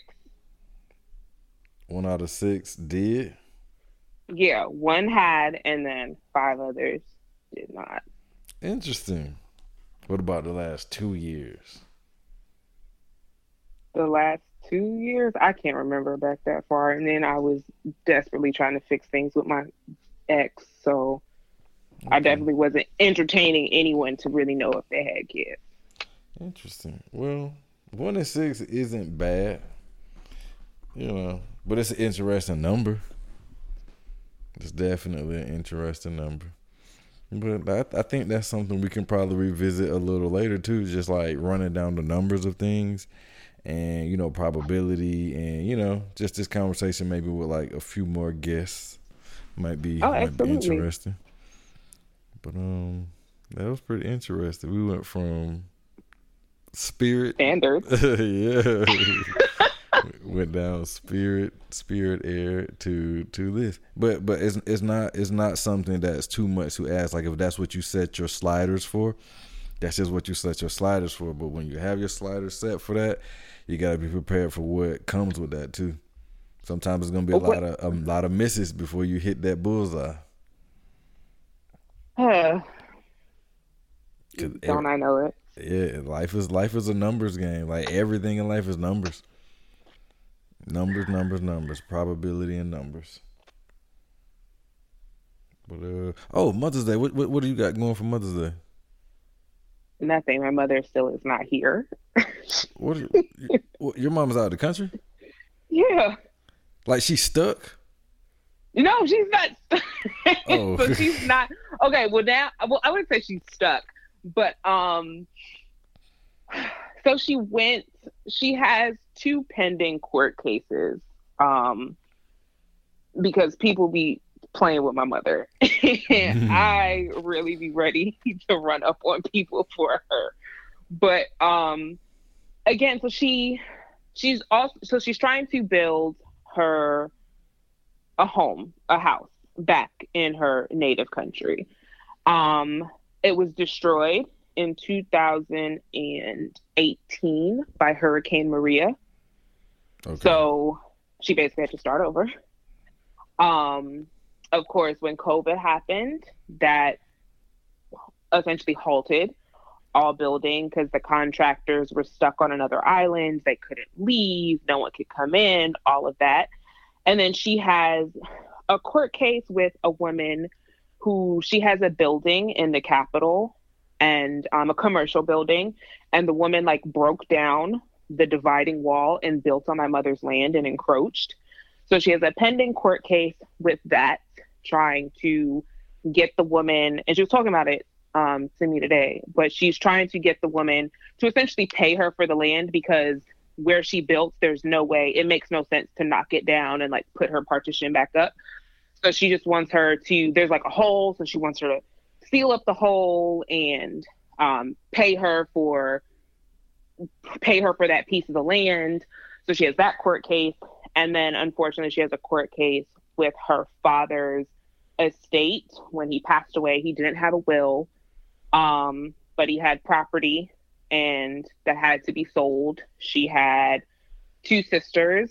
So everything was supposed to be divided evenly amongst them, but my mom was the administrator of her father's estate. And she's been trying to sell off all the properties and just divvy up the money, sell everything and then give everyone their portions.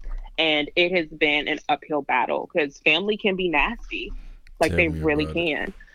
So she has those 2 court cases that she's doing. She's trying to build on her house. Contractors have been able to come and leave other islands. And then she had contractors on the island who were able to do certain things. But now she's in a position where I don't know what vaccine they have down there, but she got her first dose of the vaccine. Excuse me, but she has to wait 8 weeks to get her second dose, not 3 weeks like we do here. She has to wait 8 weeks.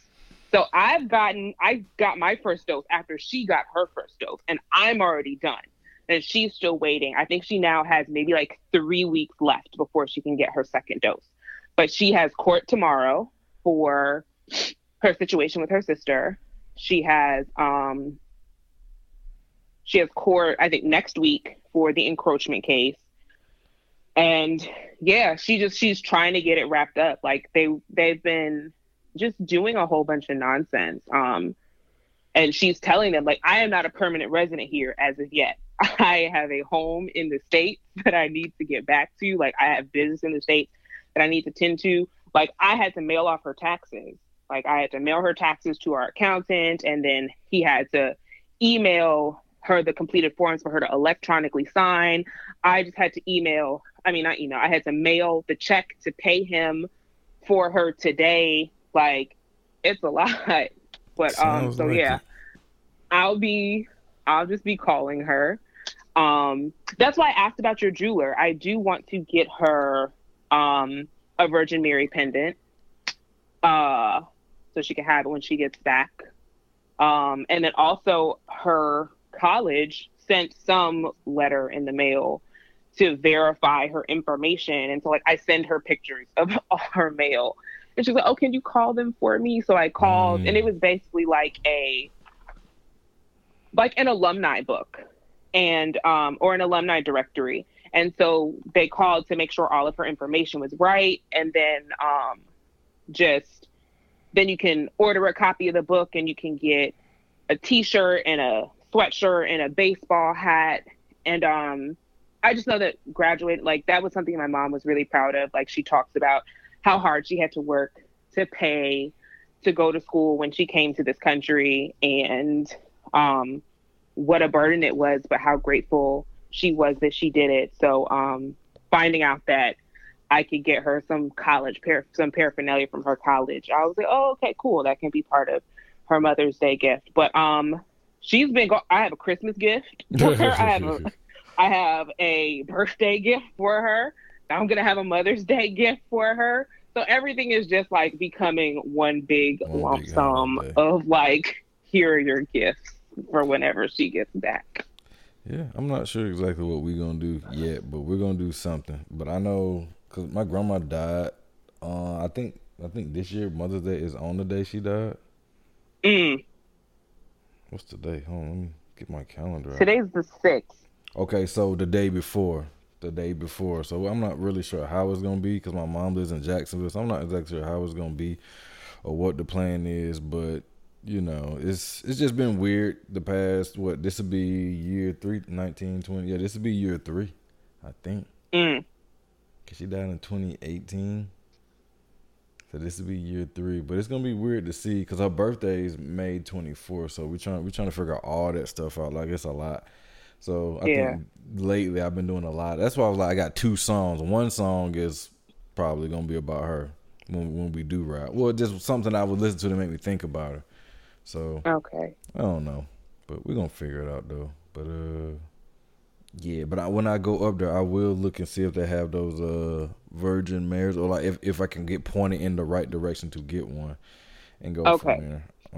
Okay. Yeah, because I think I either have to go Friday or Saturday, pending on, you know, whenever we're trying to do whatever we're trying to do for my mom. We're trying to figure that out because, like I said, it's difficult when your parents don't live in the same state or city.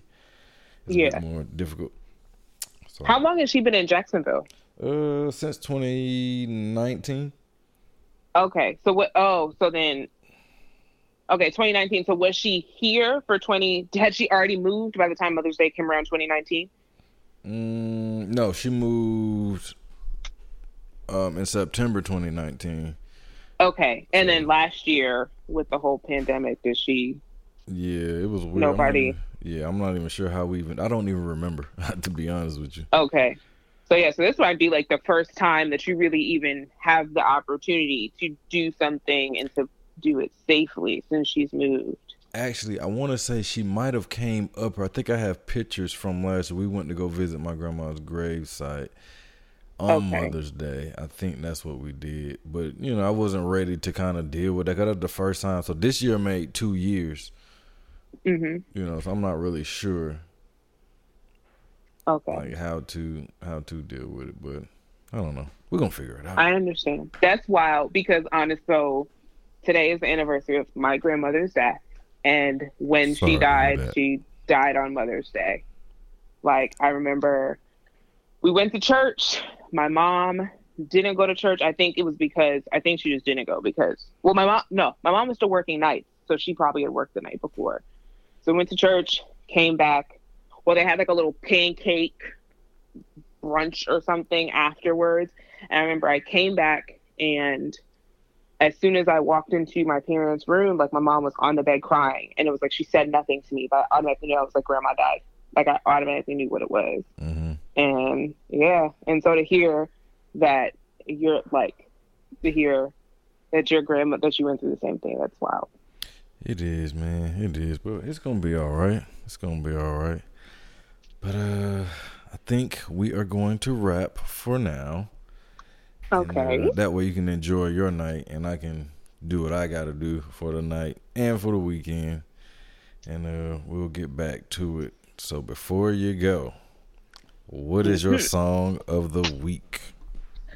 Okay, so I Recently watched a documentary about one of the first loves of my life, Nas, Oh um, Lord.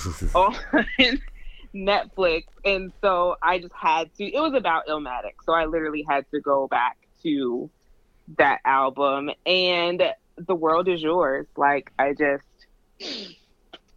love it. Like I've always loved that song, and I love it. Nas has some good songs, man. I haven't watched that documentary yet, but I'm definitely going to, cause that's one of my favorite rappers. Believe it or I can not. see that. How can you see that?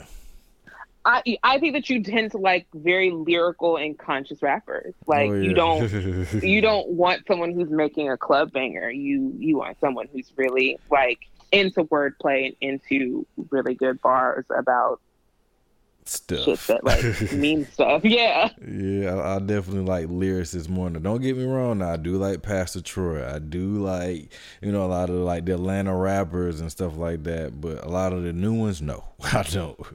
But I like a little bit of everything, But I definitely like lyrics more. Like even if you rapping about something crazy, I like how you put it together. Has to make Yeah. sense.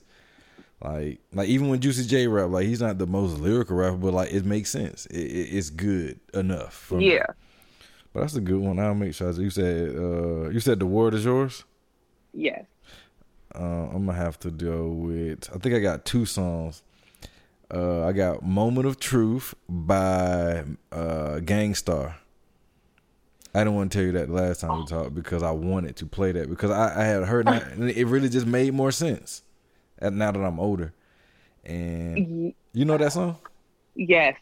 I love that song, Moment of Truth. Remember I told you I was playing Gangstar, but I didn't name that song on purpose because I wanted to save it for the show. Okay. But why you laughing? That's your jam? Like no, that was a good surprise. Like it really was. Oh yeah, that's a song. But the second song is probably one of the songs that made me think about my grandma. It's by Big Crit. It's called "I Miss You Like Yesterday." That's a good one. I think you might like that one too. Yeah, it's one of those songs that kind of get your tear jerking, and I like it because of how it's very mellow. It's real, good, but it kind of reminds me of how like my grandma would start our mornings off. Oh, that's So sweet. I'm gonna put that out there, and then let the people listen to it. And before we go, one more. We got good news. I almost forgot about that. I don't know if I told you, but this man grooming people want me to do an ad with a podcast to do an ad about their manscaping tools, and they want to issue out commissions per sale we get. And I want to see if I can work a deal where if I advertise them like for a 30-second time slot on the show, that they'll pay me based on that versus the commission, if not both. So that's the good news that I did want to share. So I'm gonna try to figure out how I'm gonna do that. But I'll tell you what it is because I don't want anybody to steal my idea later. But that's the good news. Yay! That Yeah. is great news. And I don't know how many ads I want to put in the show, but I think I work the ad in kind of like in conversation. I wouldn't want to, hey, this podcast is brought to you by Pepper Spray. I'm not going to do it like that. I want to kind of like have it being like a natural conversation. Yeah, But that's good. it's going to be good. But I think that's it though. So as usual, guys, if you love somebody, make sure you let them know. Make sure you appreciate people out here because you just never know when it's your time to go or when it's their time to go. And you cannot get back the words that you never said. You cannot. That's important. So be kind to people, treat them nice, appreciate people while you got them, and just make the most of every moment. Because one day you won't have any moments. So, it's true. But yeah, guys, good afternoon, good evening, and good night everywhere. Oh yeah, one more thing. I think that last podcast was probably the most. I think in a matter of days, it was already number one. I think it got like a couple thousand plays. Yay! Like that was probably like the biggest month ever. So I'm trying to keep that trend going. Yes, please do. Yeah, because one day this will be what I do forever. But we shall see. But next week we're doing listener mail that we didn't get to today, but we're gonna get to the listener mail for sure.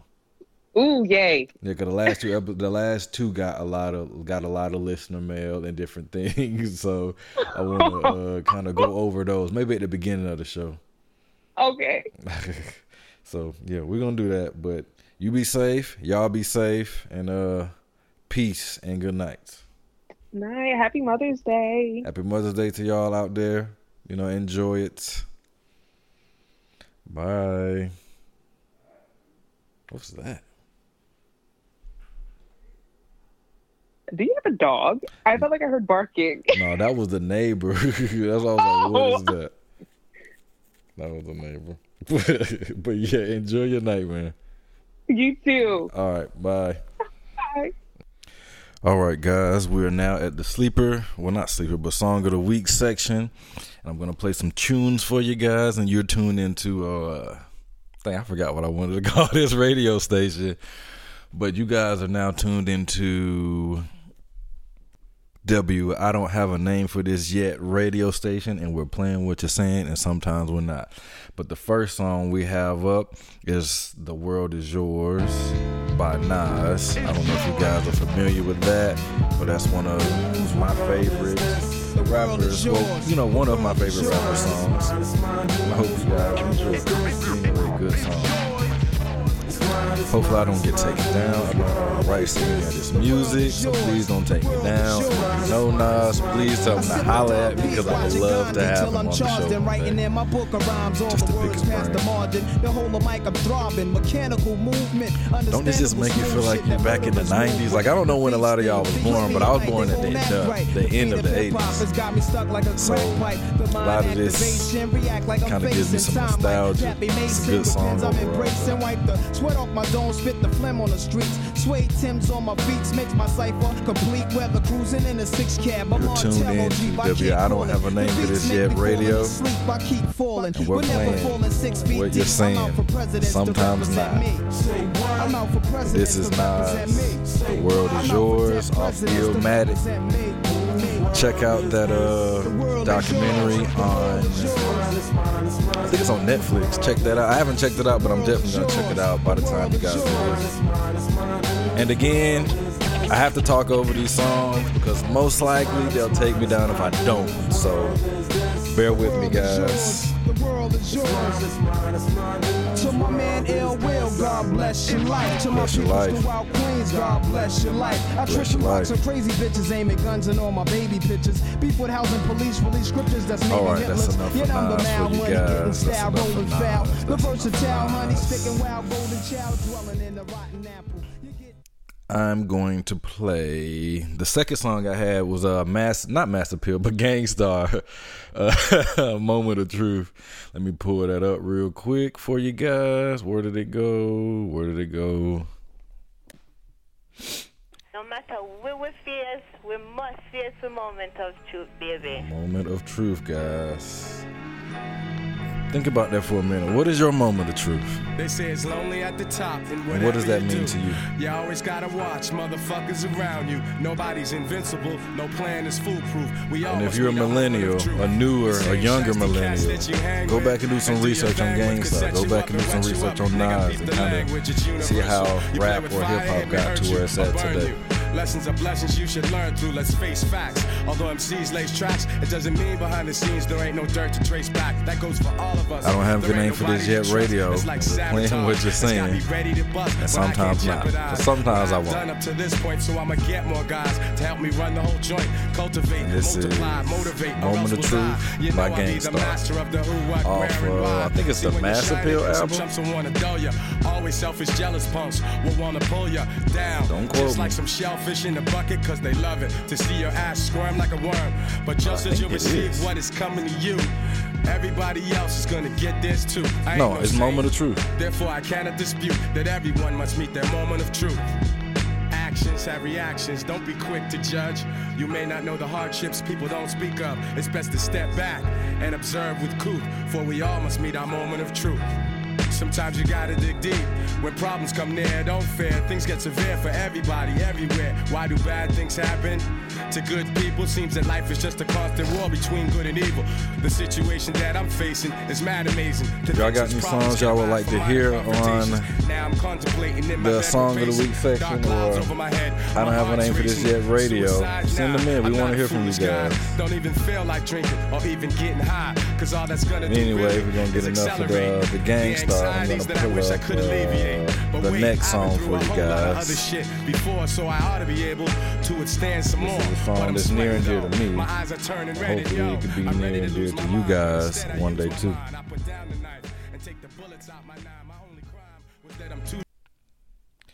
This is Yesterday by Big Crit off of Forever in a Day mixtape. It came out a little while ago. You can find this on livemixtapes.com. I'm pretty sure you can find it on Dat Piff. But this song made me think about my grandma. Even before she died, it made me think about my grandma. Just because, like I said in the show, it sounded like some things she would tell me. It's just kind of how we started off our days when I was really, really young. It sound cliche, and they tell me just to pray, but I miss you like yesterday. Early morning, whipping up breakfast so unexpected, I'm barely yawning. I had my school clothes, food up on the stove, biscuits was hella fluffy. Grandma need 2 of those, you whisper away from my brother, Papa do what you say. For a crumb could hit my tongue, tell me to pray, scrape my plate, wash the dish. And I hope y'all scrape y'all plate out there too. Don't just sit your plate of food in the sink with all the food stuck on it. Have some coof, guys. When you turn 21, like my time flies, wishing you were here by my side. I miss you like yesterday. I miss you like yesterday. I miss you like yesterday. Again, this is Yesterday by Big Crit on Forever in a Day mixtape. I miss you like yesterday. And this is I Don't Have a Name for This Yet radio. Yeah, I know it sounds cliche. They tell me just to pray, but I miss you like yesterday. Like an autumn breeze, knocking all the pecans out the trees. Baking your fruit cakes for Christmas Eve. The smell of sweet potato pie make it hard to leave. Sitting reminisce at the grab bag, everybody got a gift. Just be thankful for the thought, don't be giving lip. We laugh and cry. You knew you couldn't save the world, but you had to try. I've been doing the same, just so you know your lectures ain't going in vain. Accepted that you're gone, but I deal with the pain. Weather the rain. This part always got just know I won't be the same, cause I miss you like yesterday. I miss you like yesterday. I miss you like yesterday. Yeah, I know it sound cliche, and they tell me just to pray, but I miss you like yesterday. I miss you like yesterday. I miss you like yesterday. Alright guys, it's almost over for this song. So good morning, good afternoon, good evening, good night, wherever you are in the world listening. Hopefully all this applies to you guys. If you're listening at work, if you're listening at home, if you're listening on your ride home. Hope you guys enjoy y'all day. Be safe. Have a Mother's Day weekend, because I'm not sure when you guys are here. Either you're here Saturday or you're here Sunday, or it'll be Monday where you're at, or it'll still be Friday. Who knows? But just take it easy out there. Be safe. Be careful. Peace. And I'm out.